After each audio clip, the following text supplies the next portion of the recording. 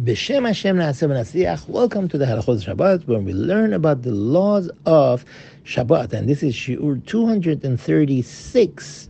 We are discussing the laws regarding medical things that do come up on Shabbat and how to deal with them on Shabbat.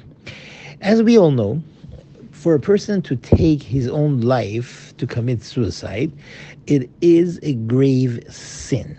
Too grave, so much that it says that he does not have a portion in the world to come, because the neshama is not his, it does not belong to the person, it belongs to Hashem, and Hashem just gives it to a person throughout his life.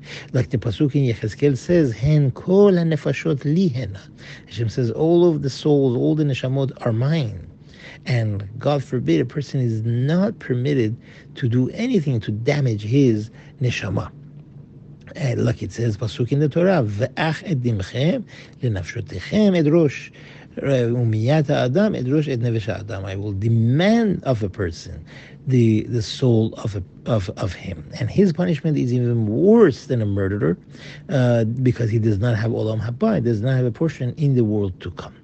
However, a person who drank poison or took the medications to commit suicide, even though he did a terrible act, a big isur, big prohibition of the Torah, we are obligated to be mechalel Shabbat, to desecrate Shabbat, and to save the person, even if he's crying and screaming that he does not want to be saved.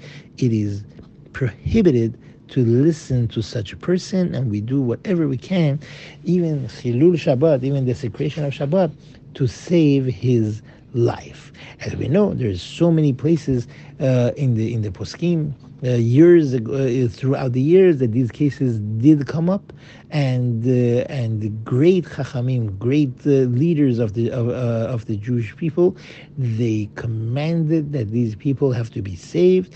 Unfortunately, we have had a rough history, where Jews have had a very hard life, and some people were not able to take it, and they wanted to take their own life, where great chachamim throughout the generations, they commanded that these people's lives should be saved and they should be helped.